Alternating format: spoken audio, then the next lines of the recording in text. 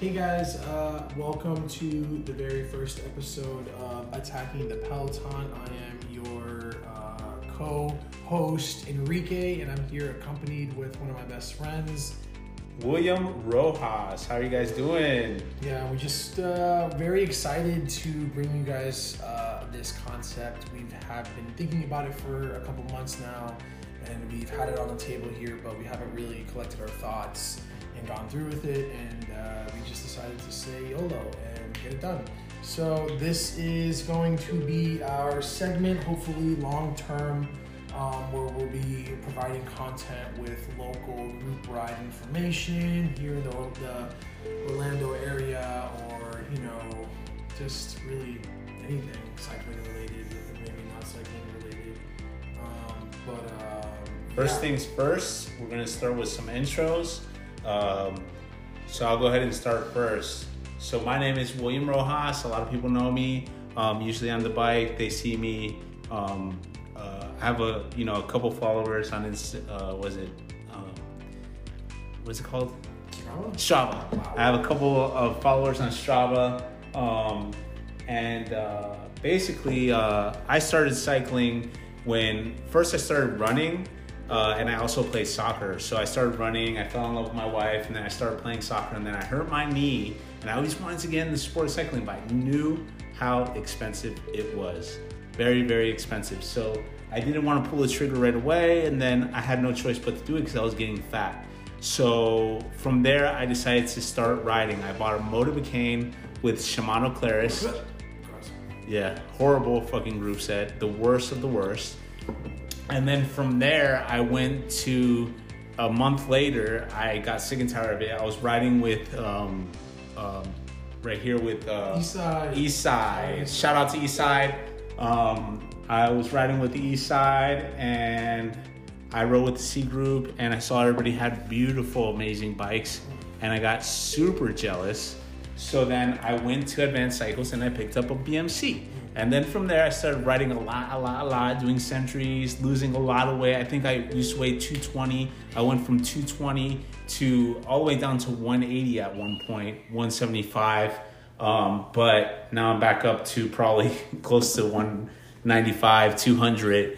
Any case, I've been slacking a little bit. Definitely happens. But sometimes you need a break, you know what I mean? So then after that, I went into riding with UCF.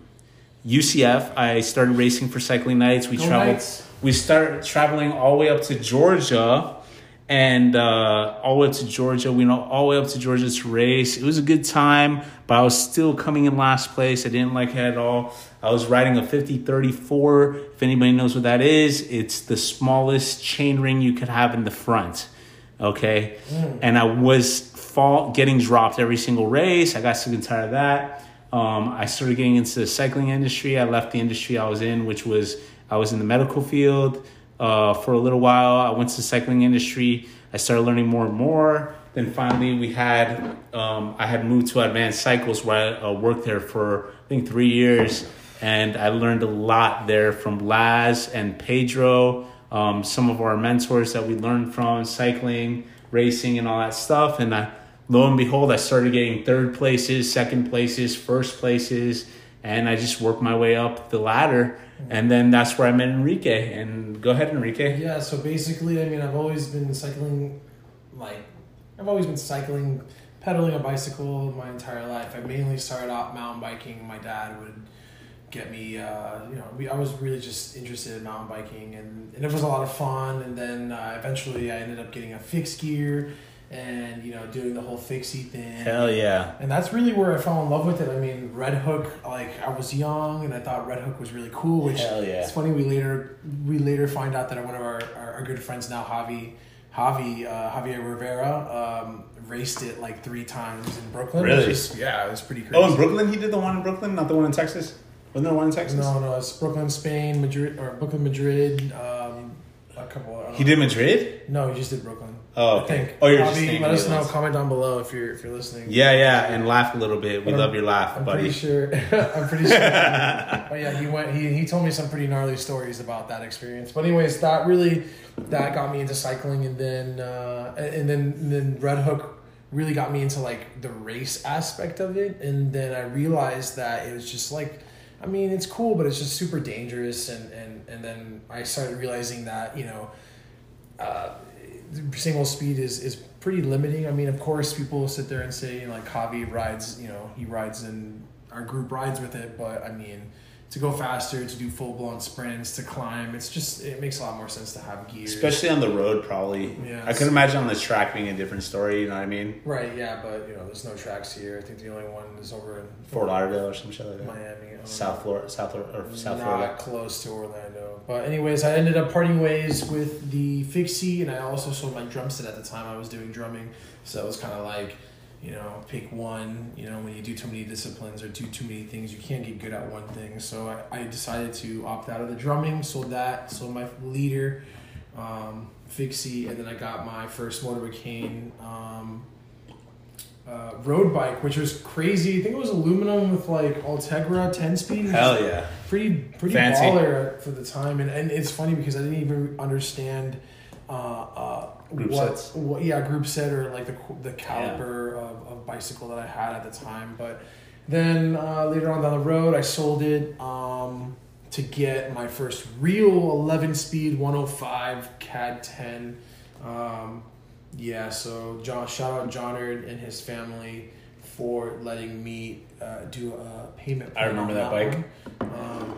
Pretty cool. But yeah, then after that, I joined Advanced after being in the bike scene for a little bit, and I got put on a Focus, went through that one real quick, and then got another Focus and got the pleasure of riding, you know, $12,000 bikes like the Dogma F10, and now I'm on my own Pinarello. And so come a very long way. It's crazy. Like, I would never think that I would be where I'm at like 3 years from now. But I mean, I think a lot of that goes into one of the main points that we're going to touch on today, which is confidence, consistency, etiquette. There's coming into as a new rider coming in, it can be very overwhelming, especially if you do end up deciding to go ride with a group. But yeah, I mean, I think I really want to start touching really mainly on etiquette, different group rides around the area, you know, and I don't know, just kind of basic things like that. So Willie, do you have anything you want to touch on? Maybe I have a question for you real quick. Okay. And just a question that has to be related to basically when you started cycling. Mm-hmm. What was like the most embarrassing thing that you probably rode with or had put on like as a starting cyclist kind of deal, besides the Fixie photo I have of you? Oh, a horrible bike fit. We'll throw that in the comments, or maybe we'll put that picture as like the main picture of the podcast. The podcast or something like that. Yeah, it's crazy, dude. I got a lot of shit for that one. But I think the biggest thing I did was like I wore a flannel on a group ride one time, and I just looked like very mountain bikery, very like out of like fucking cutting wood kind of shit. Like I just got done like lumberjacking. Or whatever. But yeah, it was probably one of the most embarrassing things. It was definitely not roadie, and the roadie scene isn't very like, not that it's not nice, but it has like it has its little, you know. You have to dress appropriately, basically. Yeah. You have to have the right cycling swag, I guess, as you could say, even though swag is probably so 2013 or 10. But it's important. Fashion is very much an it's important a thing. Topic in road cycling specifically. Of course, you got to get the lines right on your arms and your legs and shit. That way, when you go to the beach, you're the only person with a farmer's stand, and people think that you work outside, but you actually picking hay. Yeah. So basically, mine was a fucking this helmet. It was a Giro helmet, a Foray, and it had this visor on it, and it was pretty bad. I thought it was pretty cool, and then I had these like gas station sunglasses that I bought on Amazon. Sounds very commutery, like. Yeah, it was kind of like very beginner cyclist. And then John, I remember the guy's name. His name is John Tenney. Shout out to John Tenney, who does the airport time trial. Which is a good event, by the way, guys. Coming up soon, actually. I think he posted the dates recently. Yes, so if you're into TTing, if you're into against, how do you say it in Spanish? Contra el reloj. Contra el reloj. It's a very good discipline. Against the clock. Very safe discipline that you can compete and not really be worried about somebody crashing out your super nice bike. But anyways, support local racing. Yeah, we'll touch on that a little bit later. But and also, what was I gonna say? So I had that. What else did I have? I can't think of anything else. Oh, I had these crappy shoes that cost me like $50 to clip in. They were Velcro. I mean, seriously, like, Velcro's good to start out with, not for nothing, because you don't know if you're getting into cycling or not. But once you're like more than a year in, you should upgrade your shoe, seriously. Because, we don't walk around with Velcro shoes on still. We used to wear those when we were 3 years old. Right. So the idea is to always progress. And that's when we get into our next topic. So our next topic is basically progressing from different groups in a group ride. So from C to B to A, or what most people do nowadays is they like to distinguish B plus from B, which I think is bullshit, because you should probably move up to A if you're in B plus. Because there should be no middle group in between. But anyways, in any case, there's a lot of group rides within like the Orlando area that I have noticed that have a multitude of riders that are scared to move up. And in my opinion, if you're putting in the effort to ride consistently and get all these miles in, you should always try to move up to the next level. That's the idea behind the whole thing. So you should push yourself beyond your limits. That way you can move up, and progress in the sport. That's the idea. But you have to know where you want to be, and you have to know if you can achieve or be in that group ride. Right. So I think there's another thing is that you have to be very much realistic with yourself. A lot of guys like me who have this sort of extra energy, they go out to a group ride and they think that they can, hang in there and that they can, be with the big guys. And in reality, they really, they can't. They just feel good. And I think that's another thing to come to terms with. I think, lying to yourself is not ideal, especially in this sport. It's very dangerous as well. There was a month or two last year where there was a lot of accidents in a lot of different group rides. Now, accidents are bound to happen. Whether if it's in the A group, whether it's in the B group, whether it's in the C group. It doesn't matter. I fell at 12 miles per hour before. Yeah, literally, that's like not going fast at all. It's almost falling over anyways. So, and so there was this there was this kind of vibe going on where people were afraid, people didn't want to come out, people were pointing the A group because they fell one time. Falling it was a massacre. But and I think another thing is, like Willie was saying, it's very important to, if you're committed to the sport, if you're doing your thing, if you're taking the time to wake up at 4 or 5 in the morning to go ride, you want to definitely push your body, but you want to be careful. So for example, if you're moving up into another group and you're taking our advice, this is a new group for you. You have no reason to be in the front of the group. So if you're ever going to move into a new group, which we do support, and we advise you to do that if you feel good, sit in the back the first couple group rides. Understand how it works, the dynamics. See the who's the rider, who's the strong guy, who's the right guy to be around. Who do you not want to be behind? Who do you want to make sure that you don't cross paths with because you don't feel comfortable with the riding?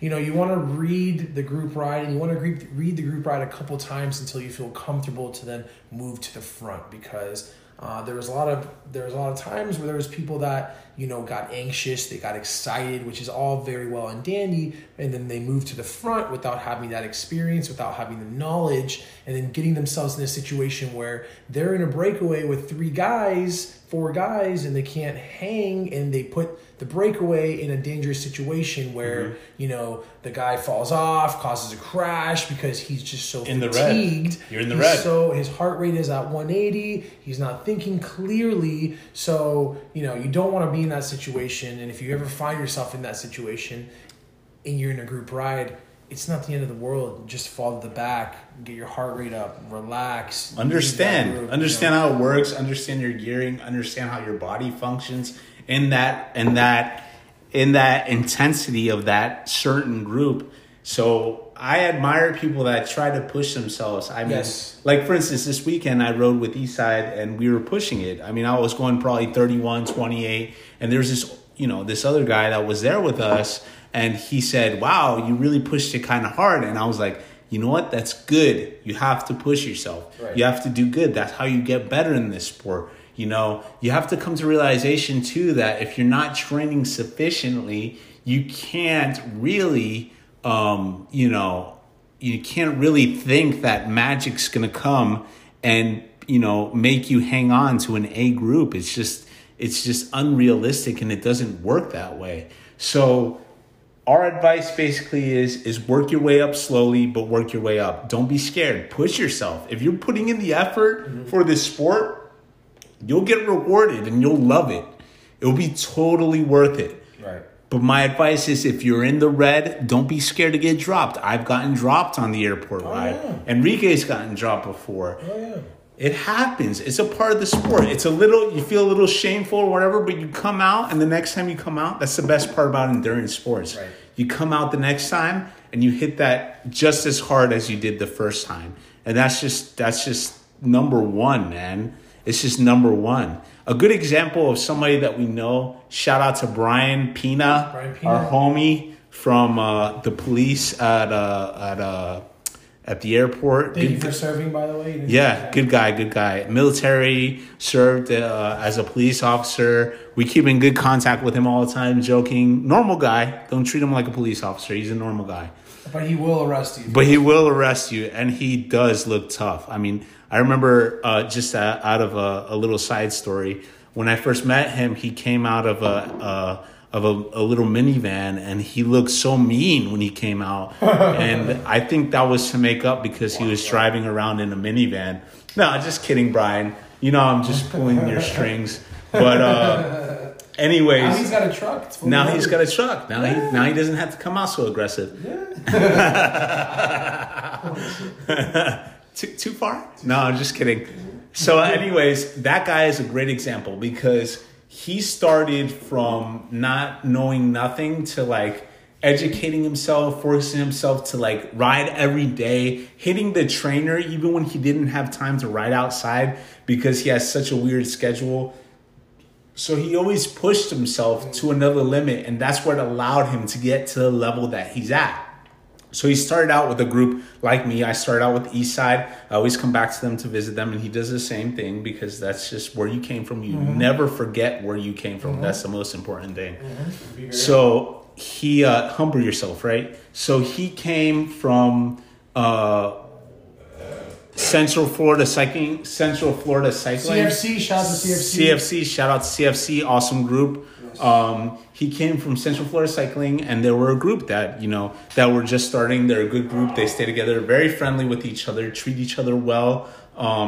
Just a great group of cyclists. And he started with them, and then he graduated up from that level. He pushed himself to a whole nother, bracket. So right now he's riding with the A's or beyond the A's, the racers. So now he pushed himself to become a racer. Right. So the idea behind this is if you start and you push yourself and train enough, you'll understand what limits you could go to and where you can take yourself to. So so let's say, Enrique, for instance, you're riding and all of a sudden you are doing really well in cycling to the point where you moved up and you're riding with the racers, and there's a breakaway, okay? You attack the peloton. So you attack the peloton or somebody attacks the peloton and you go with that move.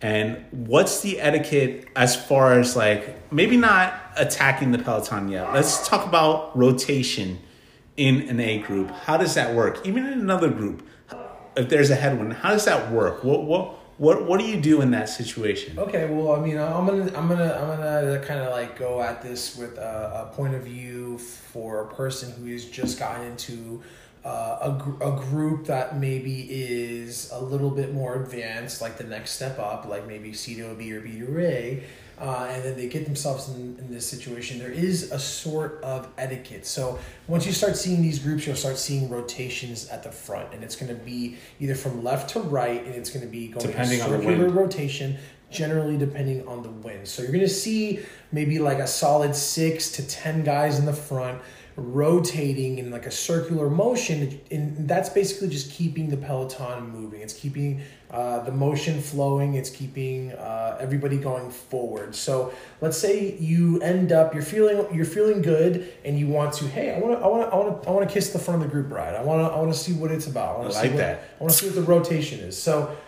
And you see that people are rotating from the right, and then they'll rotate into the left. So if you ever catch yourself in that little shuttle, the little train that's taking you to the front, and you're already halfway in, I mean, you're committed. If there's people falling to the left or the right of you back, you're committed. I mean, there's no way you can really get out. So in etiquette, in a group ride, you generally want to get to the front, and then, either take your pull if people are taking pulls, or pull off to the right so that the person behind you can then come and pull off in front of you. So giving you a draft, giving you time to recover. And then if you decide to get back into the rotation, you can then go back into the rotation. So generally when you're in a group ride and you get put in this situation, you just want to go ahead and commit, go all the way to the end.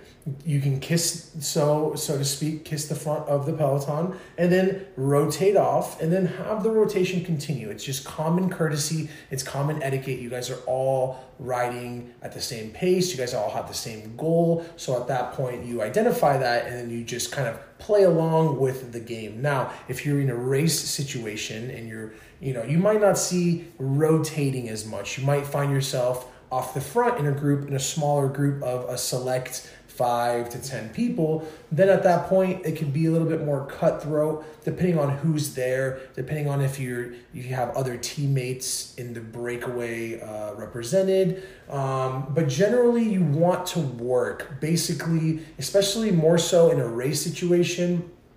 I know racing can be very cutthroat, but also you can lose a lot of respect depending on certain actions that you do in certain situations. So we're still on the breakaway situation. If you catch yourself in a breakaway in a race, yes, you can just sit in and kind of take advantage of people, but other people's efforts, but realize that there is going to be consequences to that. You might not make friends in that breakaway who might need you. So I don't know, you want to touch the idea is to have class. If you're racing, cycling class, basically, kind of like an unwritten thing. So even if you're in a group ride or if you're racing, you want to try to at least rotate a couple of times. So that's the idea behind the whole having class. That way, when you sprint and you beat everybody, it's kind of like, okay, he deserved that kind of deal. Because he put in the work beforehand. Yeah. Now, there's other people out there that just sit in, which is fine because they're supposedly pure sprinters, which is okay.